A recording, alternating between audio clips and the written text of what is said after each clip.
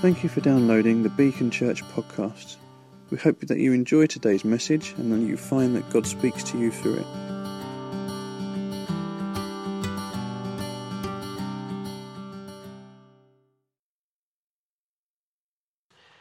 Yes, I'm on. Okay, cool.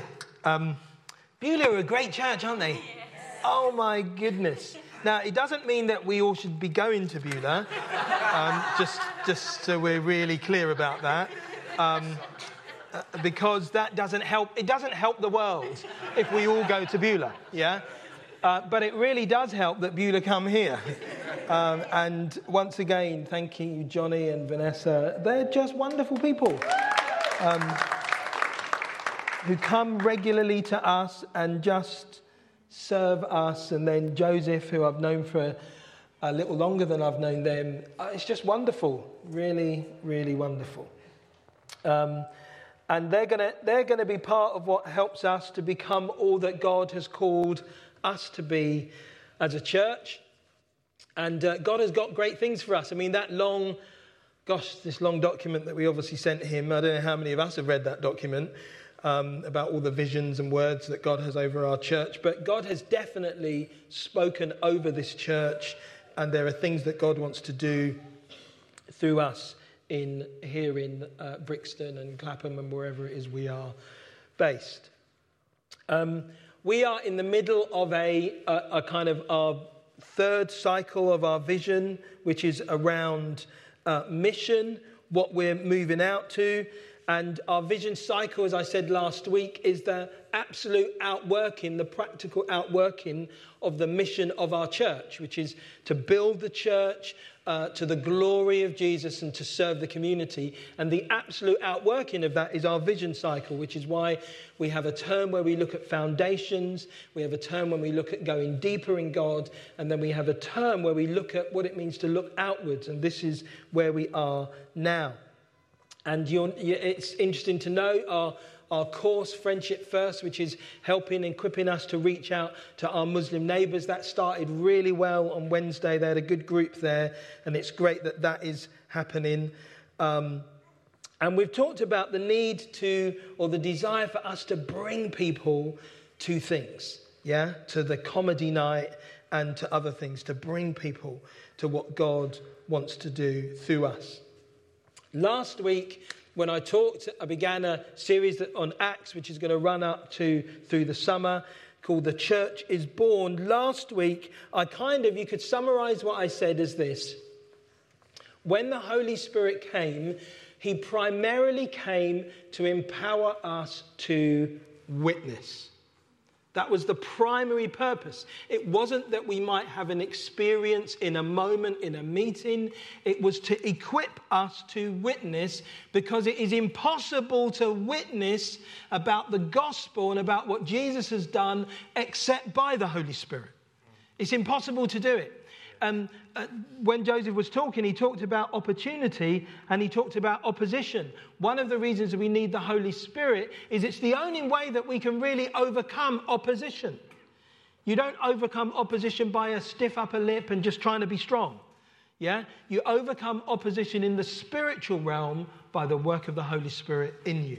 And so we ended last week with really asking that the Holy Spirit might be upon us, that we might be a witness, that we might be an example, that we might recognize what God has for us to do. And we looked at that through Acts chapter 1, the first 11 verses, when Jesus, he rises from the dead, he meets with his disciples, he proves to them that he has risen. He eats with them, he spends time with them over a period of time. It was impossible for them to think they had been hallucinating. It was impossible for them to think he was a ghost, because he ate with them, they touched him, he spoke to them, and what he says to them is wait. And the Holy Spirit's going to come upon you, and you will be my witnesses. So we're just moving on in that same chapter of Acts chapter 1, and I'm just going to read some verses from there. Chapter 1 verse 12. Then the apostles returned to Jerusalem from the hill called the Mount of Olives, a Sabbath day walk from the city. When they arrived, they went upstairs to the room where they were staying. Those present were Peter, John, James and Andrew, Philip and Thomas, Bartholomew and Matthew, James, son of Alphaeus, Simon the Zealot, and Judas, son of James. They all joined together constantly in prayer, along with the women, and Mary, the mother of Jesus, and with his brothers. In those days, Peter stood up among the believers, a group numbering about 120, and he said, "Brothers and sisters, the scripture had to be fulfilled in which the Holy Spirit spoke long ago through David concerning Judas, who served as a guide for those who arrested Jesus. He was one of our number and shared in our ministry. With the payment he received for his wickedness, Judas bought a field. There he fell headlong. His body burst open and all his intestines spilled out. Everyone in Jerusalem heard about this, so they called that field in their language Akladama, that is, the field of blood. For, Peter said, it is written in the book of Psalms, may his place be deserted, and let there be no one to dwell in it, and may another take his place of leadership. Therefore it is necessary to choose one of the men who have been with us the whole time the Lord Jesus was living among us, beginning with John's baptism to the time when Jesus was taken up from us. For one of those must become a witness with us of his resurrection." So they nominated 2 men, Joseph called Barsabas, also known as Justus, and Matthias. Then they prayed, "Lord, you know everyone's heart. Show us which of these 2 you have chosen to take over this apostolic ministry which Judas left to go where he belongs." Then they cast lots, and the lot fell to Matthias. So he was added to the 11 apostles. Let's pray. Father, we thank you. You've been present with us already this morning in our worship, in Joseph's sharing, in the notices even that John and Becky gave. Lord, you're with us. We sense your Holy Spirit. We ask that you would continue to speak and equip and strengthen us in Jesus' name. Amen. I don't know how many of you ever have this thought. I wouldn't say I have this thought very often, but maybe one day you wake up and you're just daydreaming and you think to yourself, what would it do? What would it take to set up a global, multi-generational organization? How many of you have ever had that kind of thought? Mark's nodding. Mark's had that thought. What would it take? How would you go about it? What would you do? You sit there, now if I wanted to do something that was going to change the world, what would I do? Yeah, have a cup of coffee, just thinking about that. I imagine at some point you would think, well, I know I will need a clear vision and a clear strategy. I would want to hire the best people I could find around the world. I want to know who's my target audience. I'd want to do lots of market research, etc., etc. In fact, if you type that into Google, it will talk about you can do 6 steps for this and 3 tips for that if you want to start a global international organization. Experts will agree you don't do this and you don't do that. Imagine then if you were in an organization and the founder, the visionary leader, died before you even had a chance to open your first shop. They died. How many of us would continue? Imagine if the strategy wasn't obviously clear to us. That means that the team didn't exude the best kind of potential. We weren't looking around thinking, look, we've got some global people here. We're looking around thinking, do you know what? We don't have anything here. Imagine that. Imagine Apple without Steve Jobs or Facebook without Mark Zuckerberg. They wouldn't be the same. You'd be going, no, they'd have to be there. They were the guys that carried it. Ordinarily, that must be true. That's the way human nature works. If you take Steve Jobs out of Apple at the beginning, it would not be Apple. It wouldn't be what we have there now. However, the church is different. The church does not have a human paradigm. It doesn't have an equivalent because it wasn't birthed on the earth, it was birthed in the heart of God. The church did not come about because some people thought, oh, wouldn't it be good if we just got together once a week on a Sunday between certain hours and we finished with coffee? Wouldn't that be a good thing? Yeah, nobody came up with that idea. It wasn't born in that way. It wasn't born according to human nature. The church was born in the heart of God. It was a group, it began with a group of nobodies in society. The passage talks about Peter stood up among the 11. What was Peter? He was a fisherman. Yeah, it wasn't like he was even a religious leader. He was a fisherman. He stands up among the 11 and he's gathered around him other fishermen and tax collectors and people like that. They're gathered around women with them in this group. On the face of it, there was no potential to change the world. Nothing. The church was not born to a human paradigm. You could not and would not have made it up. Humanly speaking, it could not and would not have survived. And yet it has become the largest institution in the world. The longest running institution in the world. It has affected more things than you would care to imagine. Do you know what we're watching? I'm sure some of you, just have to get this in there, I'm sure some of us are watching the World Cup, yeah? Who's watched a World Cup game? Confess, admit, believe. Yeah, yeah, you're watching the World Cup. I don't know how many of you know that football as we now know it began in the heart of a Christian in the 19th century. Did you know that? No, it began in the heart of a Christian. Now, I'm not sure that they thought, do you know what, I'm going to start this tournament. No, I don't know that they thought about the tournament, but what they thought about was, how do we engage and help young boys on our streets? That was a thought. Yeah? Did you know even the NHS, it begins in the heart of a believer. So many of our organisations that we look at today begin in the heart of a Christian, and they begin in the heart of the church. Yeah? And yet the church's beginnings were fishermen and tax collectors and 120 people in a room, and they were hiding because they were frightened of the Jews. That's how it begins. That's not how you begin global organisations. There was no clear strategy, there was no clear vision, and the founder was dead. The church was born in supernatural power by the Holy Spirit, and it is sustained and flourishes in exactly the same way. The danger of the church is you can forget how it was born. You can forget how it began. You can forget, oh no, God did something that changed things, and as a result, the church was born. You can forget that. And then you can turn to rules and regulations and legislations and stuff.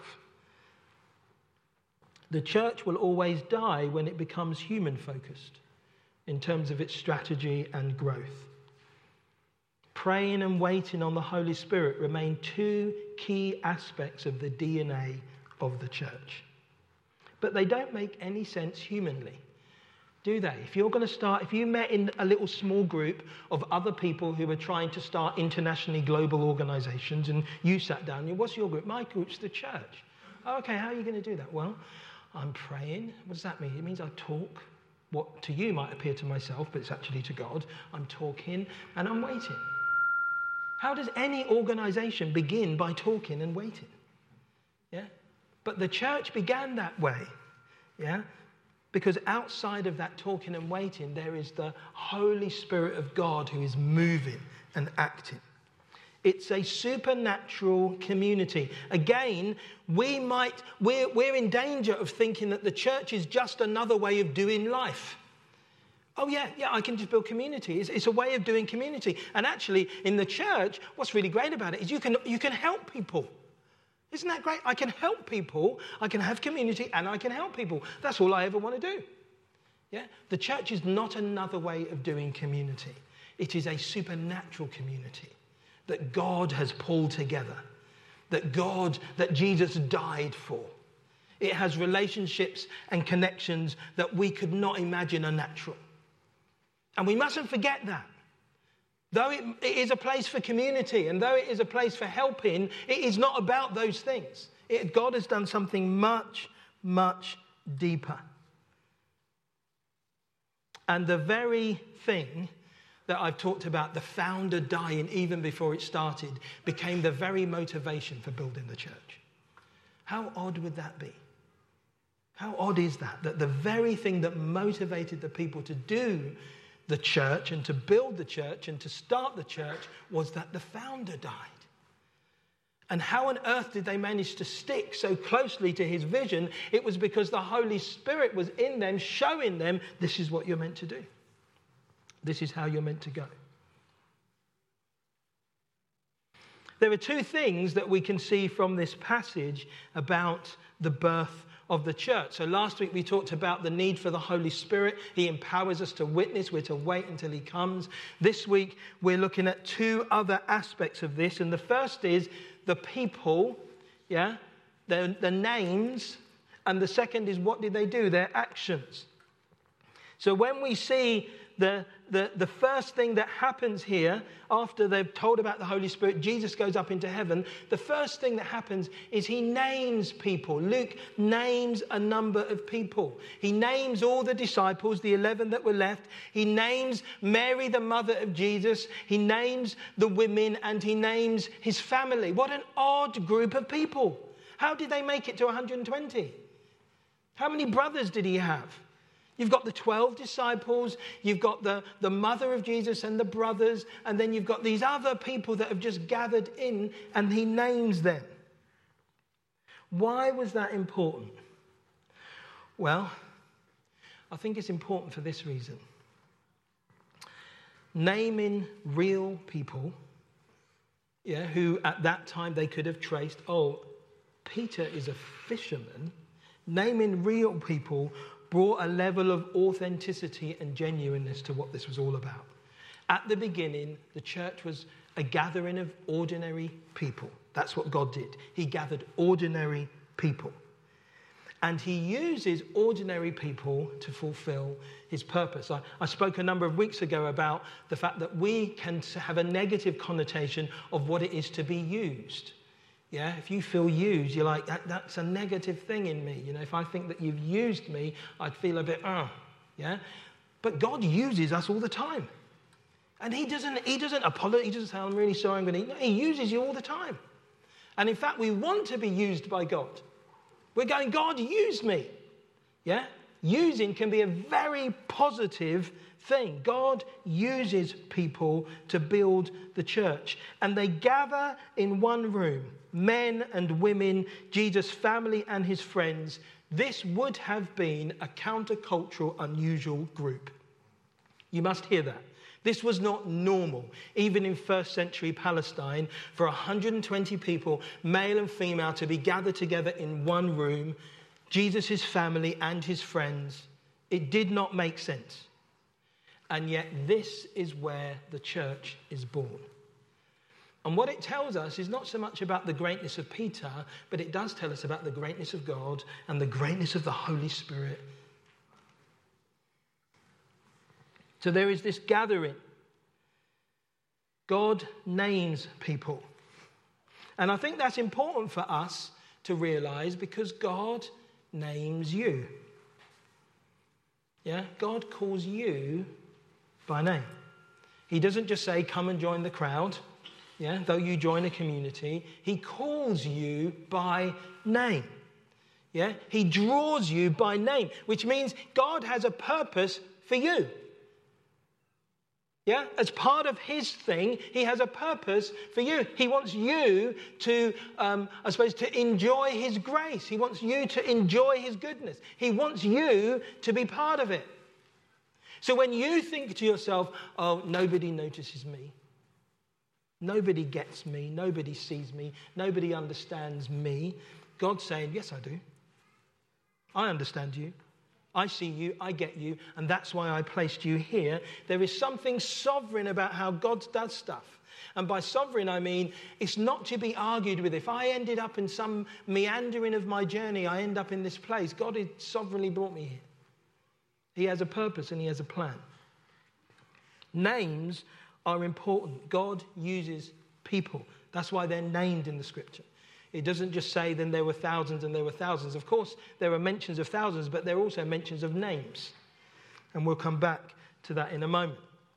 But the second thing we find they do, you've got this gathering of people, the church is born, a group of people in a room, they become the first church. But the second thing they do actions.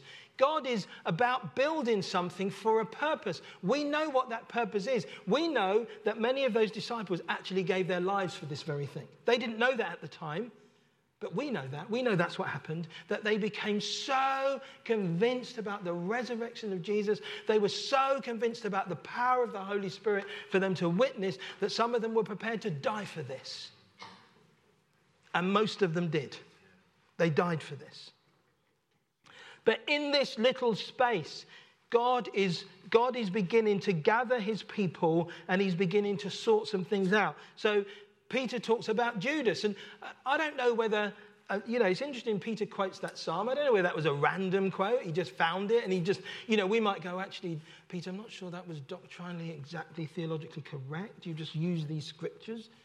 But he just quotes some psalms and he says, look, this is what we need to do. We need to find another leader. So they follow what the scripture says. It's interesting. What are their actions? They recognize there's a gap in leadership. They're praying and waiting on God. God speaks to them. There's a gap in your leadership. You need to do something about that gap. They choose a replacement leader. It's interesting what the criteria was. There were two things to the criteria that they chose. One was that they are a witness, as we have been witnesses from the beginning of what Jesus has done. And they're witnesses to the resurrection. That was one criteria for choosing. And the other was in the prayer, God, you know everyone's heart. And we spent a whole term looking at the heart and the fact that in the end, God sees your heart. And God is drawn to hearts who are drawn to his heart. God comes to strengthen your heart. God isn't so much interested in what you appear to do. He is interested in what you are doing. He's interested in what's inside of you. And so God chooses the heart. So I don't know what Joseph Barsabbas must have thought, known as Justus, when he's sitting there thinking, am I going to be chosen? Am I going to be an apostle? Am I going to be chosen? And then the lot is Matthias. I don't know what happens when you feel like you've been overlooked. You didn't get chosen. You didn't get picked. You thought, I'm in with a chance here. I could get chosen. I could be among the number. And then the lot goes to him. And you want to go, great, wonderful, well done. But in your heart, it's like, why wasn't I chosen? Yeah? And it's very interesting because God rarely at that point feels obliged to explain his actions. Have you ever noticed that? That God doesn't explain himself. Yeah, you think you're up for something and then you don't get it and you're kind of, Lord, I thought you'd led me to this moment. And what comes back from heaven is silence. And you're like, I don't understand. Yeah, God doesn't seem to explain his actions. And even later, there's not a footnote where he says, just so you know, the reason I chose Matthias, there's nothing. Yeah? What Joseph has to do is go, okay, in the grand scheme of what you're doing, God, I am not an apostle. I am this. And I'll carry on being this. Some of us can get scuppered even at that moment. And I want to encourage you, don't be scuppered. Don't be scuppered because you think you've been overlooked. Because God never overlooks anyone. Yeah? Overlooking becomes a distraction. And maybe our response to overlooking exposes the heart.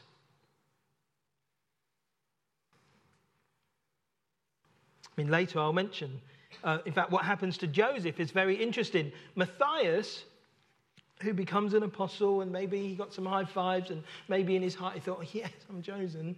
We never hear of him again. Yeah? He's one of the number, but the only time we read about Matthias is here in Acts chapter 1.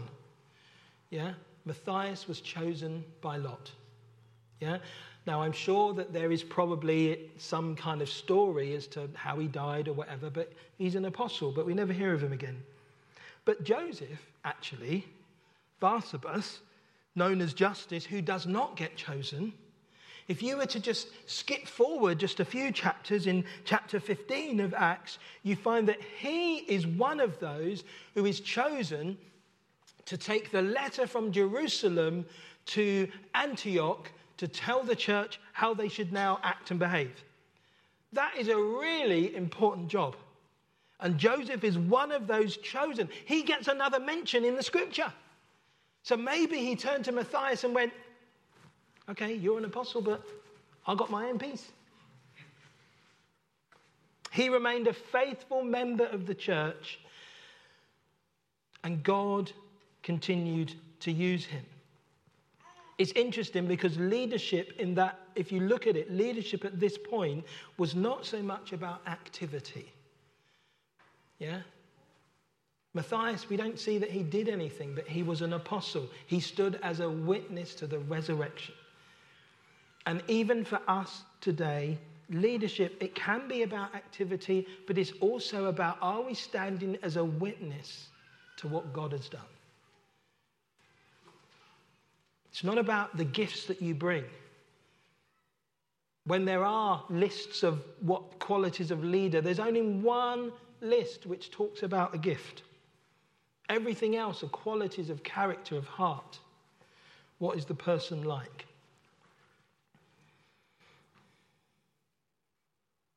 So we have this situation in the beginning of Acts where they're empowered by the Holy Spirit. God sorts out some things with them here, and he chooses a new leader. Peter begins to rise as the main spokesperson of the group.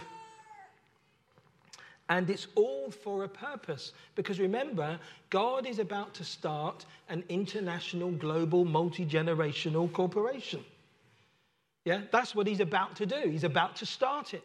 And he's going to use these guys in it.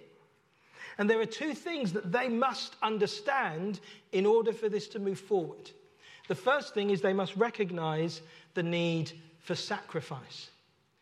And they know that because their founder, Jesus, sacrificed himself. And they knew that, they understood that, so they were always willing and also willing to sacrifice themselves because of it, because of Jesus. In fact, when Peter and John are undergoing persecution, and we see that a bit later on, they come out giving praise you, Lord, for the persecution that we're receiving.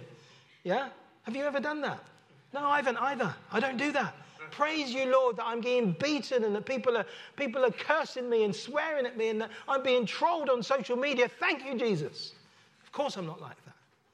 Yeah? But they were pleased with that because they knew sacrifice is part of it, because Jesus sacrificed himself. I wonder whether for us it's simply the distance of time that means we've disconnected sacrifice with the reality of following.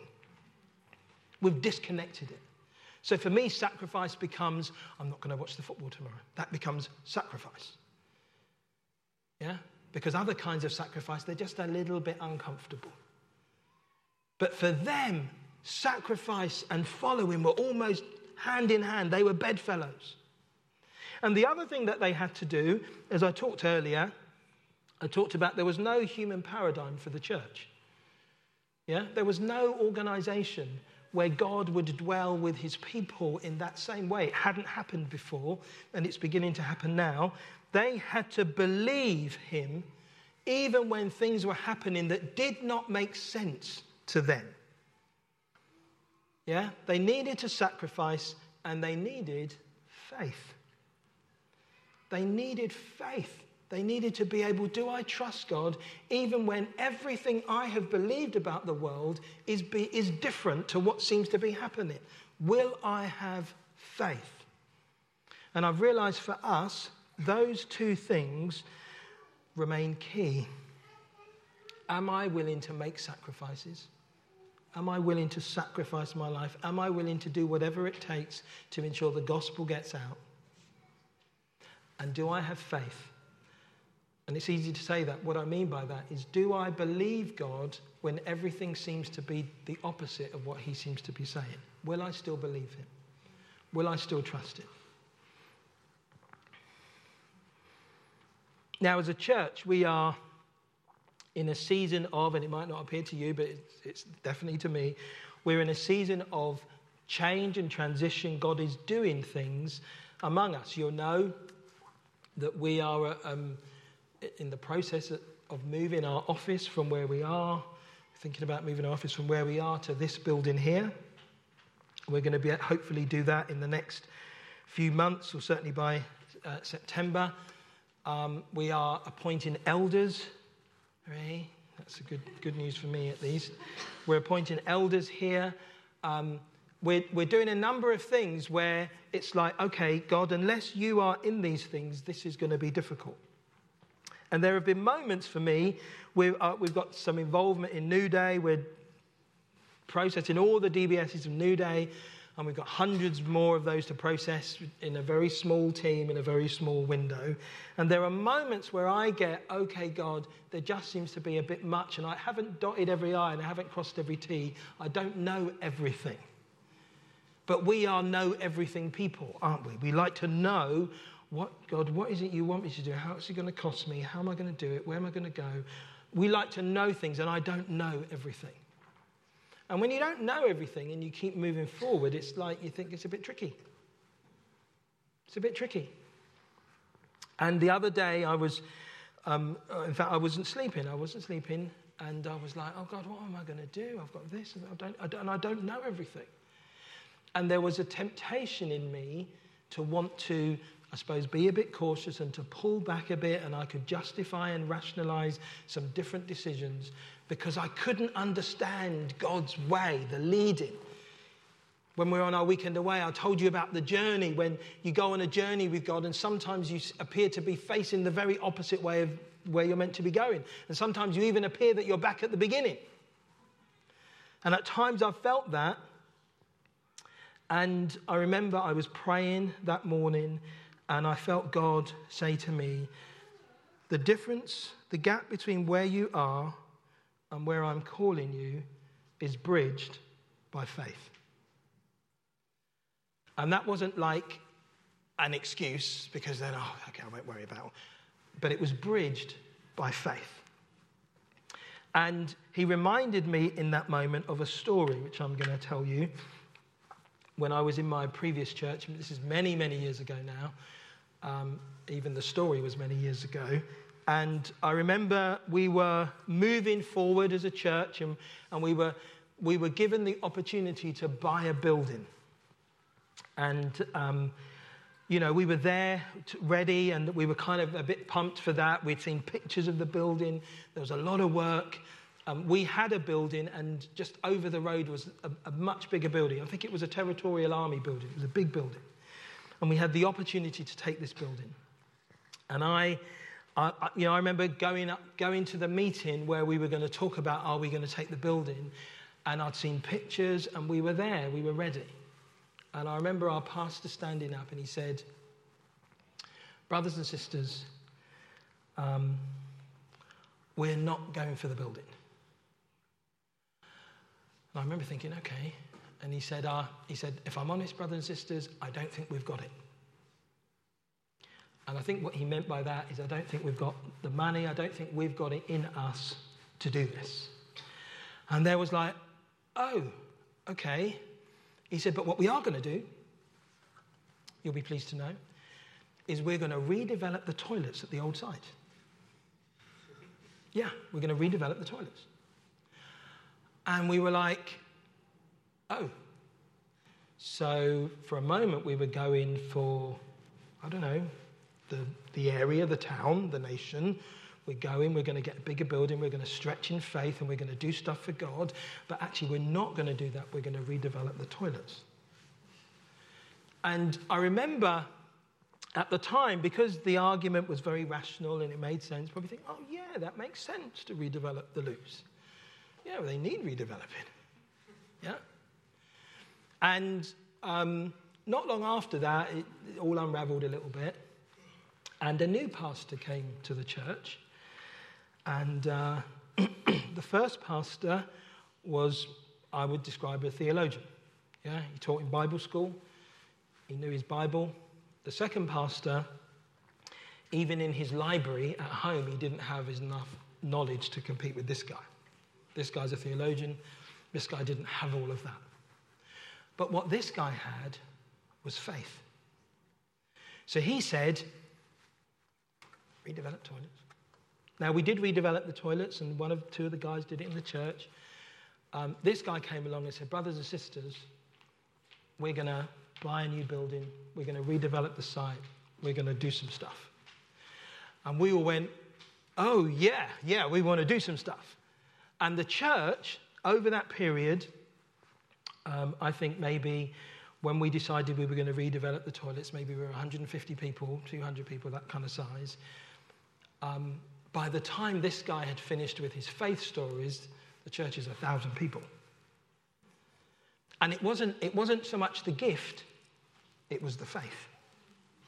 Yeah? One person wanted to redevelop toilets because really they came back from the faith, and one person was willing to go and let God do whatever God would do, and they would trust him in it.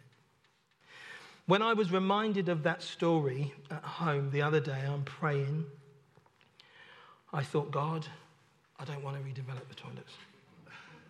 Whatever that looks like for me, I don't want to do it. Yeah? That's not the step. I want the faith step. Yeah? And I tell you that because the faith step comes with challenge. The faith step comes with opposition. The faith step comes with discomfort. Anything but it's faith. So anything, let me just put it this way, anything we do in our church where you feel uncomfortable about it, where you feel not great about it, I want to ask you to apply faith. Anything. Now, don't overhear me. If someone's been horrible to you, I'm not saying, or abusing you, apply faith to the abuse. No, I'm not saying that. But you know what I mean. Where church itself is difficult and hard for you, and you think to yourself, I can't do this, I want you to apply faith. I want you to go, God, we are building something that we do not yet see. We are here not just for us. This is more than just about me. I want you to apply it in that kind of way. Can I ask you that? To do that? I'm not saying it's going to be easy, but I am saying that in that way we will walk into all the purposes of God for us, and we won't redevelop toilets. Yeah? And I want you to remind yourself, we're not redeveloping the toilets here. We're building something that God will come down and bless. Amen? Amen. Let's pray. Father, we thank you for your presence here. Thank you so much for all that you've done this morning. Thank you for the stories. Thank you for Joseph's testimony. Thank you for just the many things that we do as a church that we're recognizing, Lord, today. We're doing them in faith. We're trusting you. We're believing you. And Lord, I pray that you would continue to be with us this week. If any person who has something coming up this week, I pray your blessing upon them, that they would know the presence and power of the Holy Spirit. In Jesus' name, amen. You have just listened to a Beacon Church recording. If you would like more information about us, our vision, the team or upcoming events, please visit our website, which is beacon-church.org. You can email us at office@beacon-church.com or find us socially on Twitter, Facebook and Instagram. You are welcome to share this recording as you wish, but please do not make any edits without express consent. Thank you.